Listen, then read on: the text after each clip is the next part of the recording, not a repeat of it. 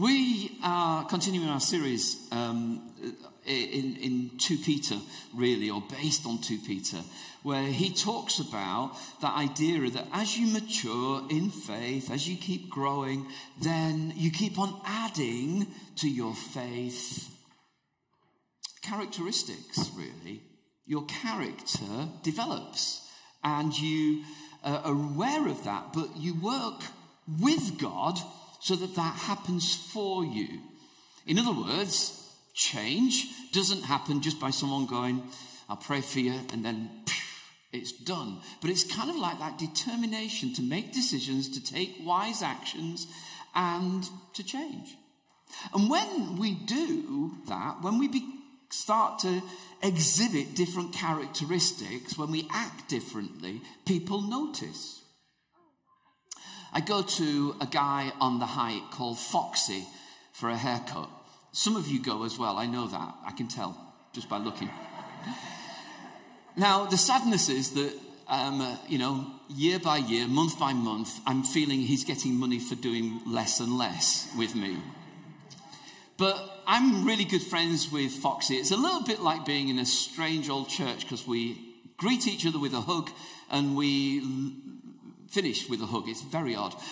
But we do that. And, he's kind of really glad that I go, I think.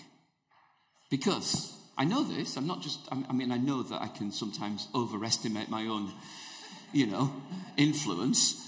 But he says to me, he says, I'm glad you come. Some of you know this because I've told you before. That if you've never been to Fox's, and half of you at least never need to, the other half, try it. If you go on a Friday afternoon, you get free a beer, which is good news, but the bad news is he also drinks it. That's not such good news.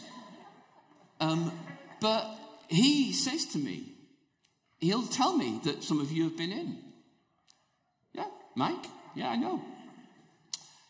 And he'll go, I like it when your lot come. He said, because it's a better class of customer. Now, that tells you a lot about anybody else, doesn't it? And when I'm in there doing it, and there's other guys in, and we're all chatting, and there's a lot of effing and jeffing going on. And he'll keep whispering to me, I'm sorry.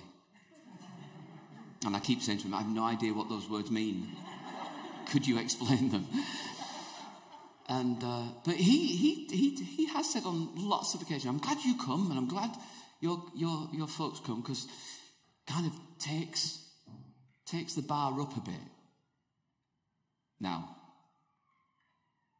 I think in some ways he's making a bit of a joke, but I actually know in a lot of ways he's really grateful.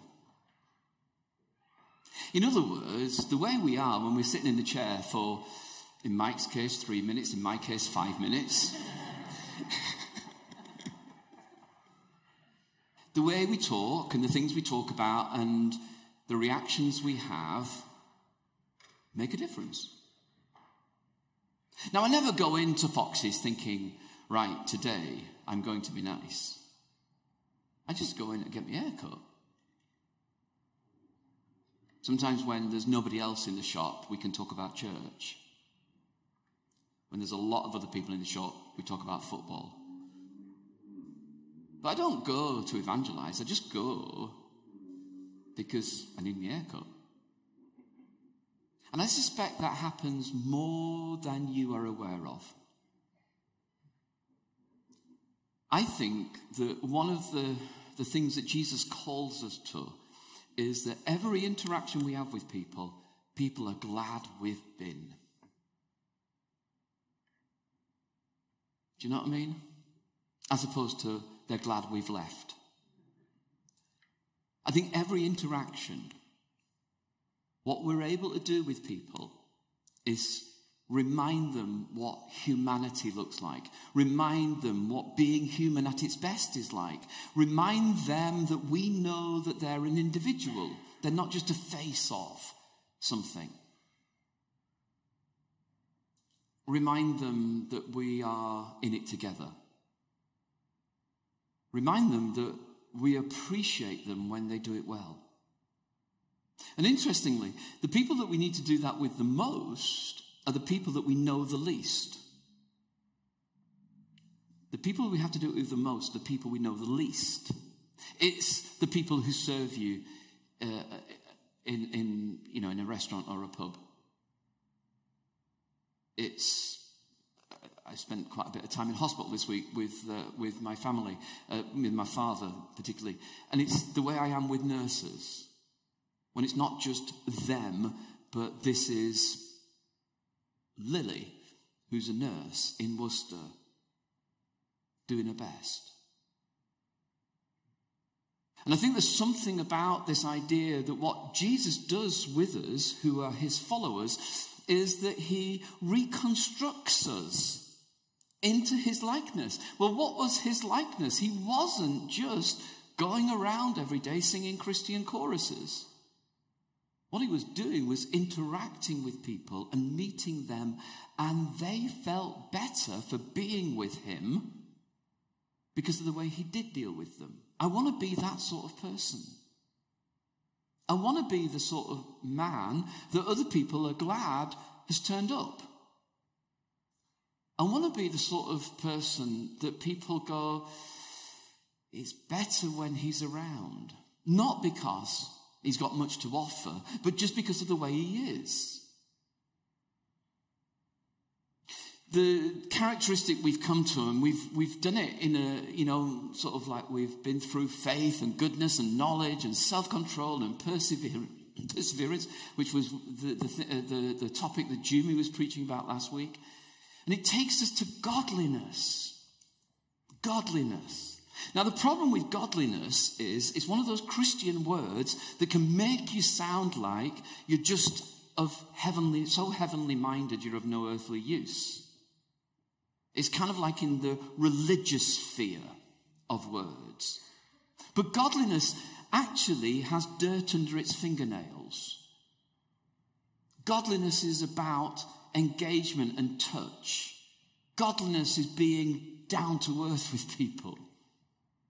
Godliness, well, what is it? I think in some ways it's the link between the inner and the outward.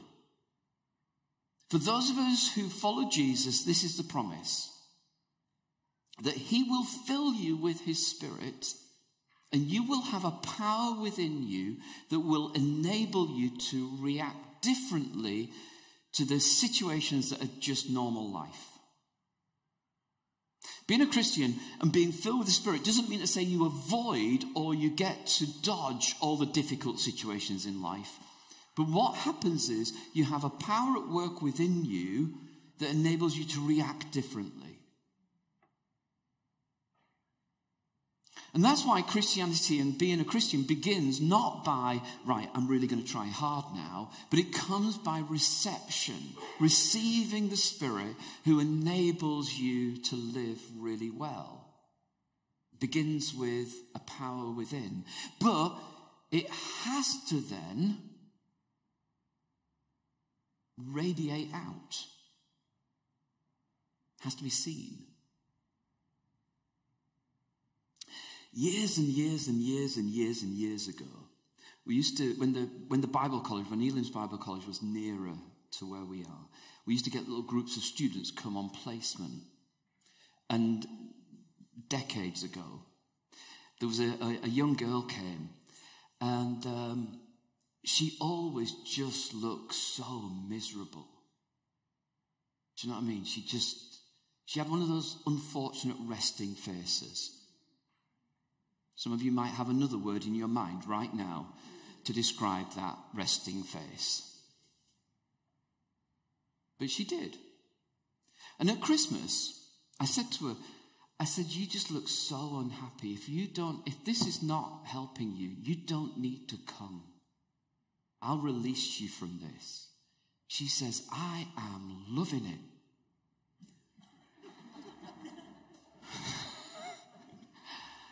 And my reaction was, well, could you let your face know?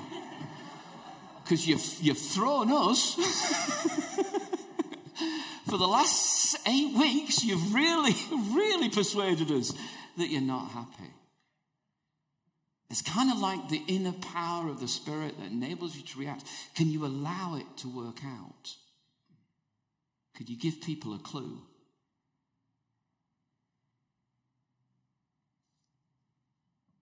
And so we think about this idea of godliness.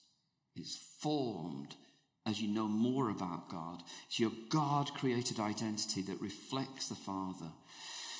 I've got two short readings this morning that Jill's going to do for us, and I'm going to in 2 bits, and I'm going to ask her to come and read the first. Peter has written about this in 1 Peter. Jill, can you just come and read that first one for us? Just 3 verses about this idea of holiness and therefore godliness. Jill.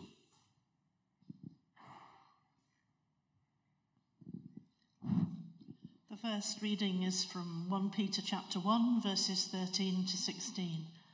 Therefore, with minds that are alert and fully sober, set your hope on the grace to be brought to you when Jesus Christ is revealed at his coming.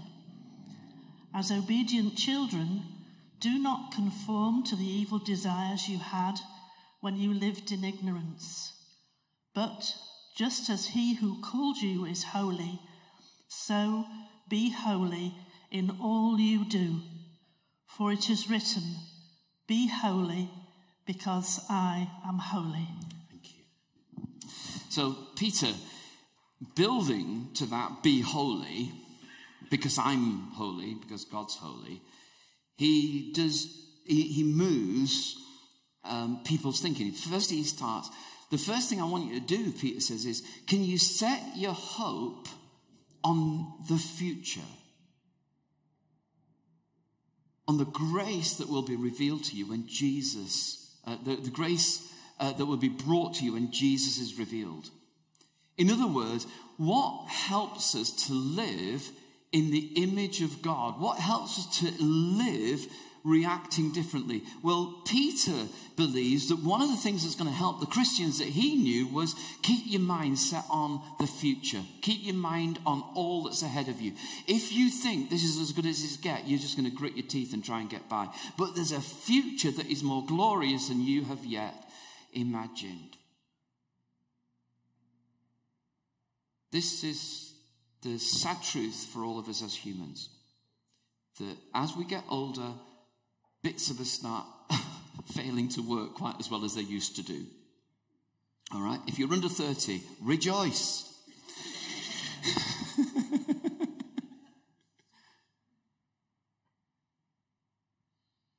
and as you get older, it's easier to get really crabby or cynical or bitter or difficult.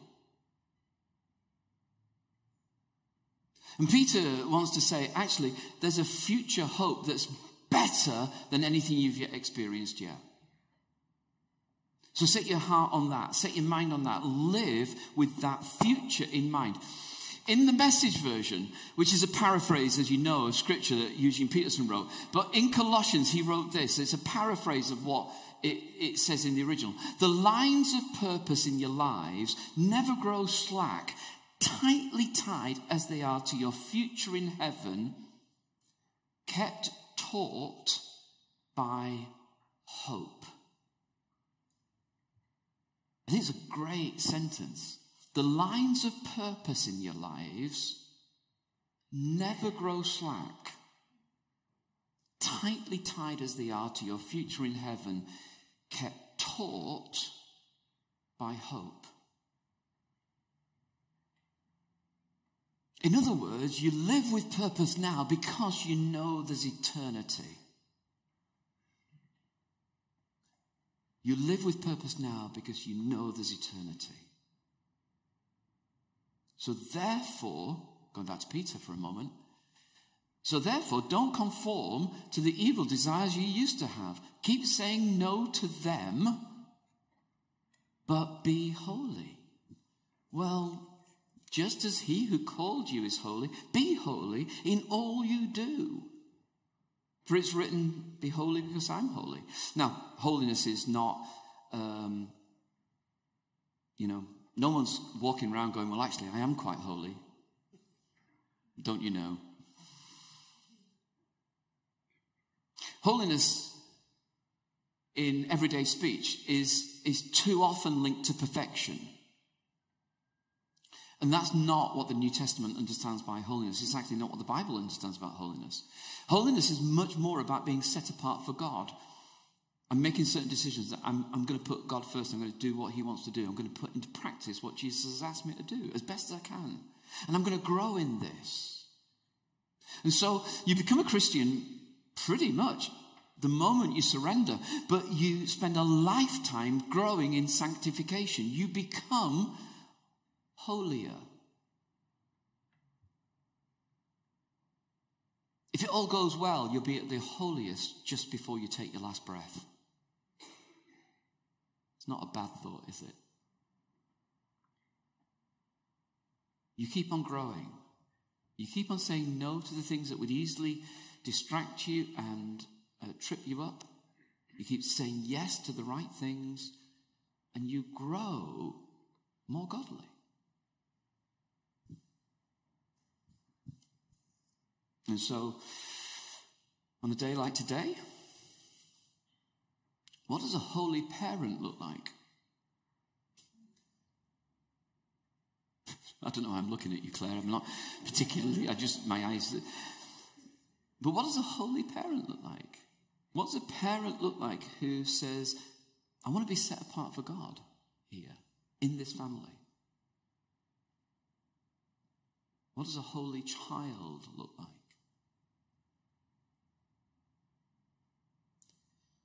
How do you honour fathers and mothers? And just by the way, in brackets, you know that part of the Ten Commandments, honour your father and mother? It was never written for children. It was written for adults.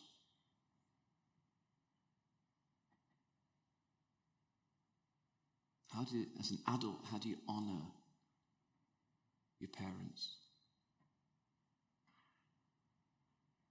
What does it mean to be a holy husband?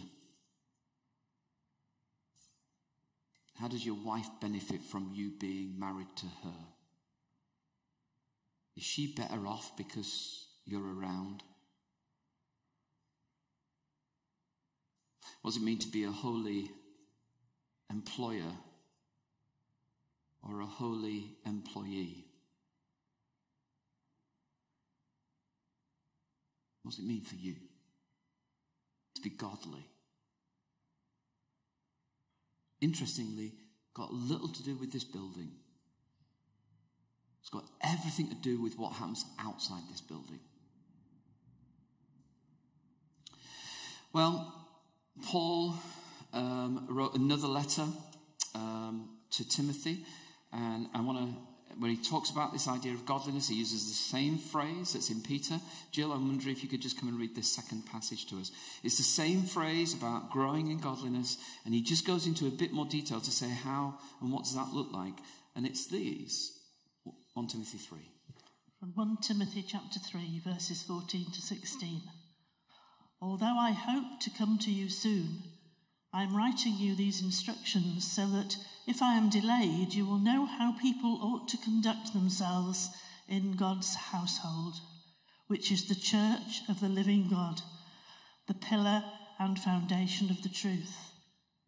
Beyond all question, the mystery from which true godliness springs is great. He appeared in the flesh, was vindicated by the Spirit, was seen by angels, was preached among the nations, was believed on in the world, was taken up in glory. This passage comes at the end of a chapter where he's been talking about who gets qualified to be taking responsibilities in church, elders and deacons.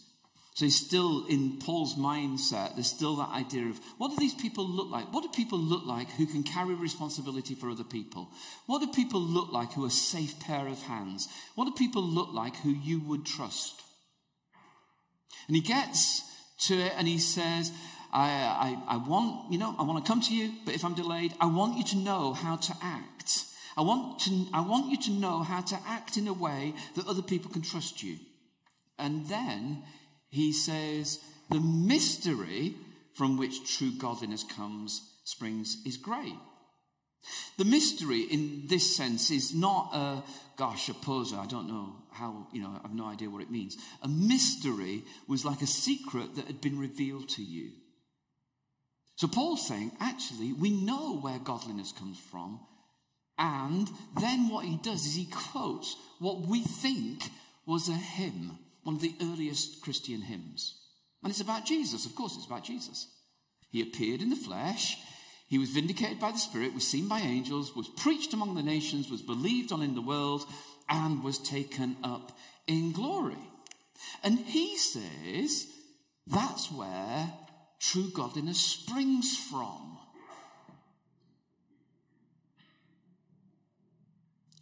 And I suppose this is the simple definition of what godliness looks like is you look a little bit like Jesus. You look a little bit like Jesus.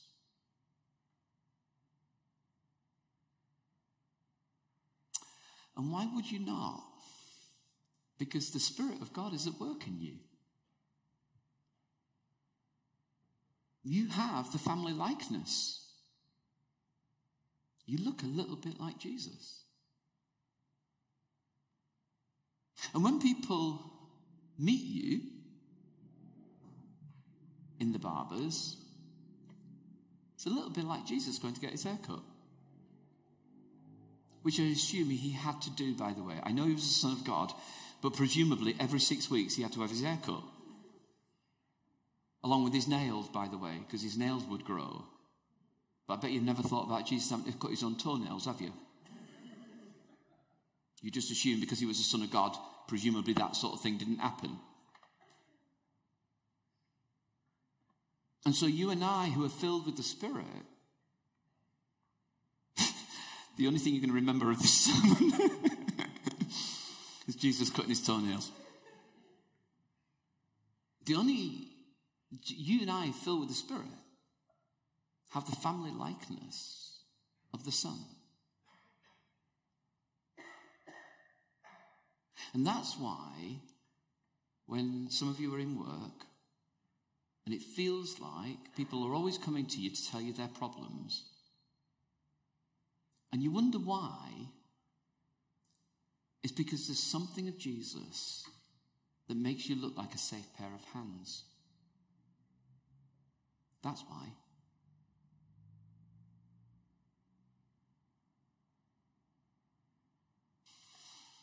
So if I were to paraphrase this for us, this is the early hymn, he appeared in the flesh, etc. This is where we live it out. We live it in ordinary life.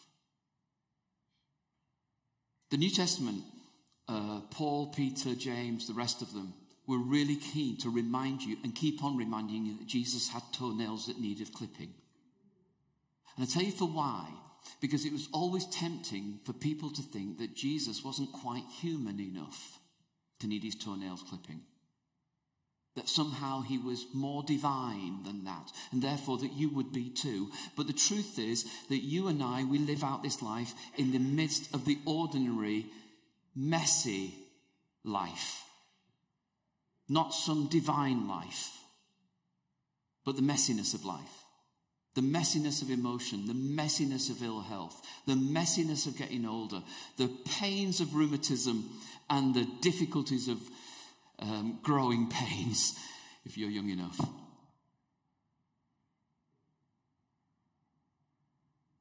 It's lived out in ordinary life. Jesus was vindicated by the Spirit.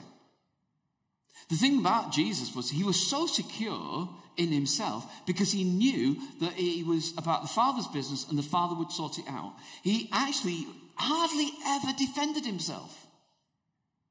All manner of things, of attacks, sometimes physical, sometimes verbal. He never defended himself. It's like God will sort it out. The most secure person is the one who goes, do you know what? There's room for God to sort this out. I don't need to keep on defending myself. Being defensive is very tiring. Being able to say, I think God will sort this. He appeared in the flesh. He was vindicated by the Spirit. He was secure in God's opinion. He was seen by angels, aware of a wider realm. We live in a world with angels who minister to us. God is so committed to us that your whole life is hedged around by his protection and his servants. These angels, sometimes they look like humans and they come out of the mist, as it were, just at the right time. Sent by God. Sometimes you just know you're being lifted. And you don't know why, but sent by God. The realm is bigger than you imagined. It was preached among the nations. We're called to influence our world, to introduce people to Jesus, and to live in the light of eternity.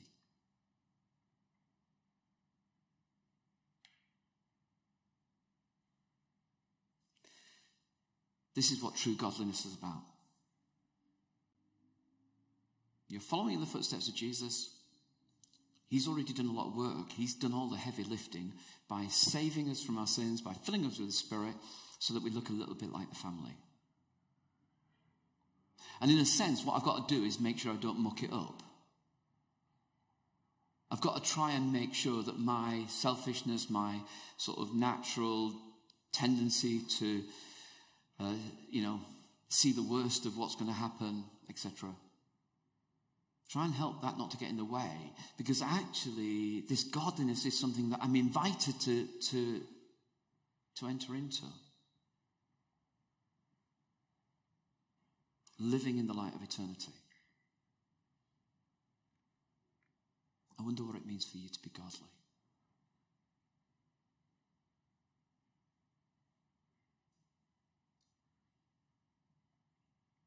Just have a think for a minute.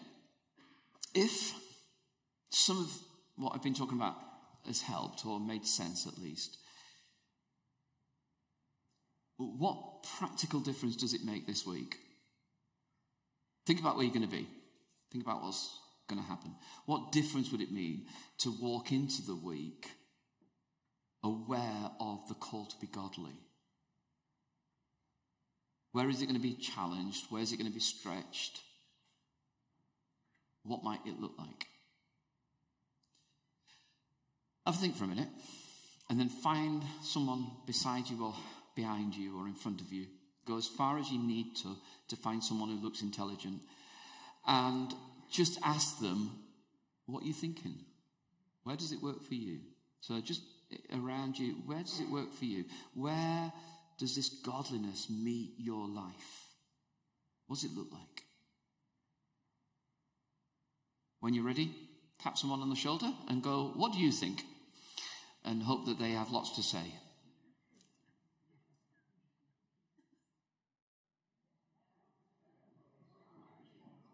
Okay, let's, can you do me the favour?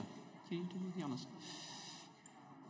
So, what might it look like? Where does it get challenged? And what are the questions you might have that are left floating in your head, or the comments or the thoughts that you had? So, what might it look like? Where does it get challenged? Random thoughts. Just let's take 5 minutes perhaps just to hear from some of you. So just wave and Steve will come gazelle-like.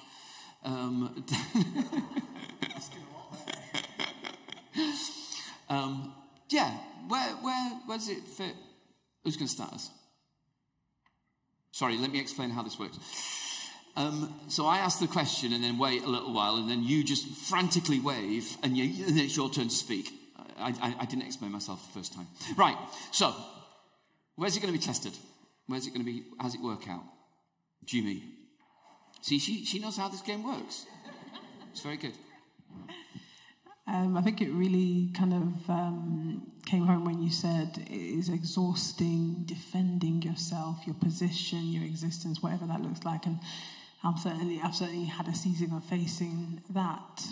I think for me, it's understanding that the fight really isn't just my own.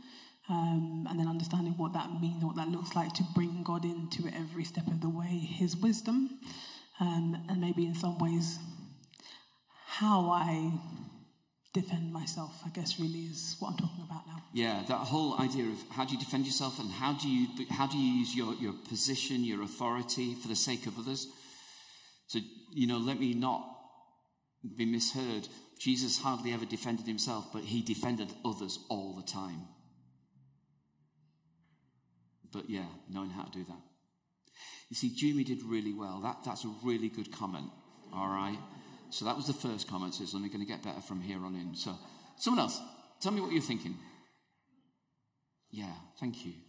We'll go to the back and then to Joe. Keep going, Steve. Gazelle-like. A crippled gazelle. Hi, everyone. I'm Jamie. It's my first time here today. But welcome. Thank you. But something that came to mind, actually, was how I approach work going forward now, and understanding that the Holy Spirit brings about a spirit of excellence. Mm-hmm. So for me and myself, not taking for granted what's been given to me, and actually fulfilling my potential and taking everything more serious. And that way, if I take myself more serious and take on more responsibility for who I am, what I'm capable of doing, then other people will see that in me also. Yeah. Thank you. Good comment. Thank you. Joe, down this side.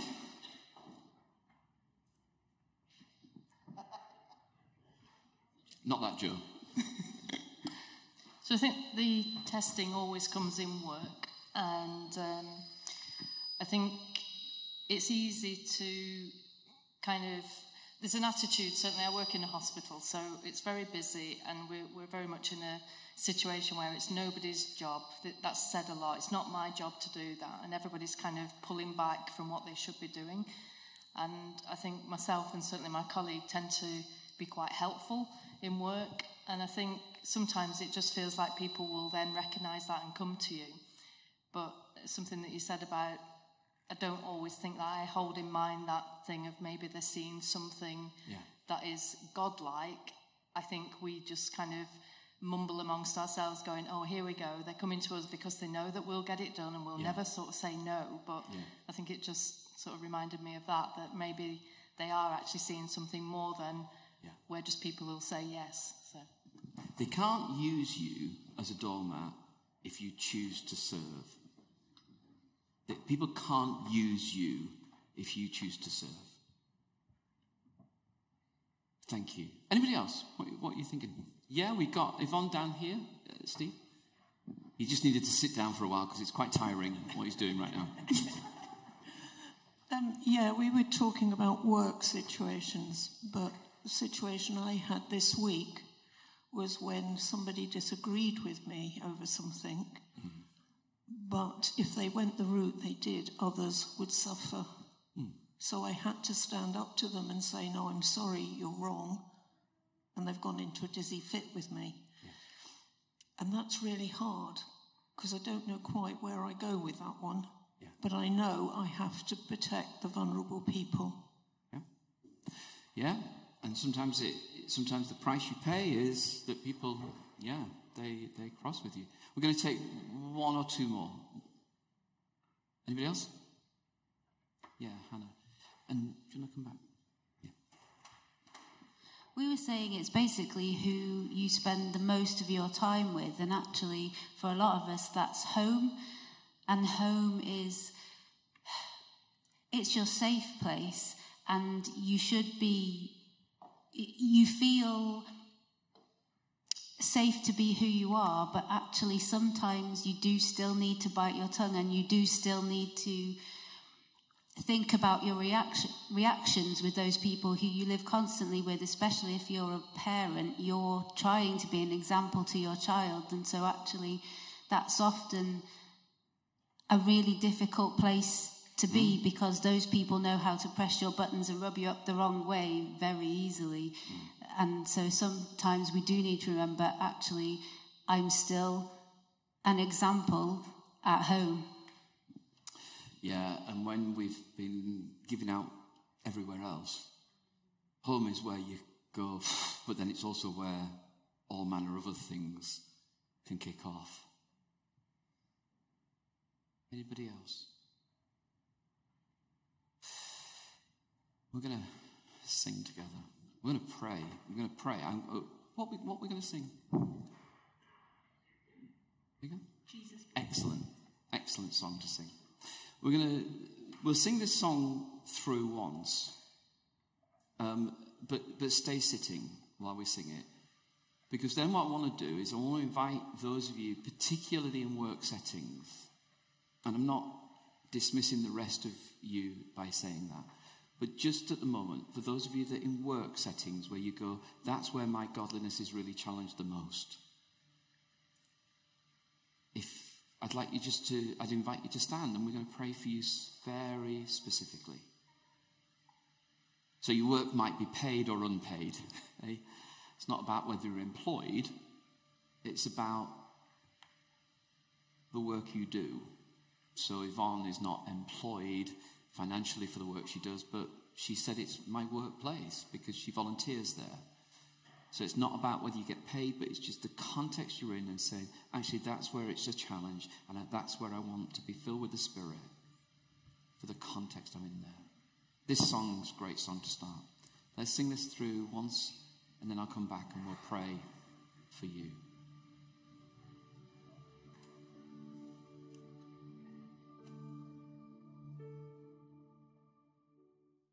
If those words resonate with you because of where you're going to be this week, particularly in a work context, do you want to just stand to your feet and we'll pray?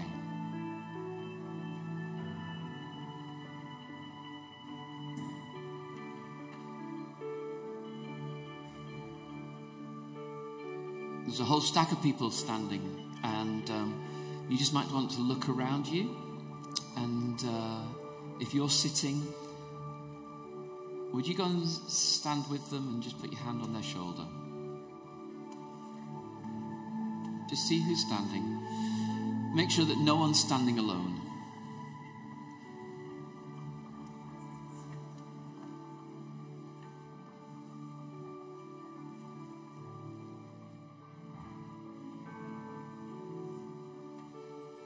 I want to check that no one's standing alone. Anybody standing with that? Anybody? No one got missed? Brilliant.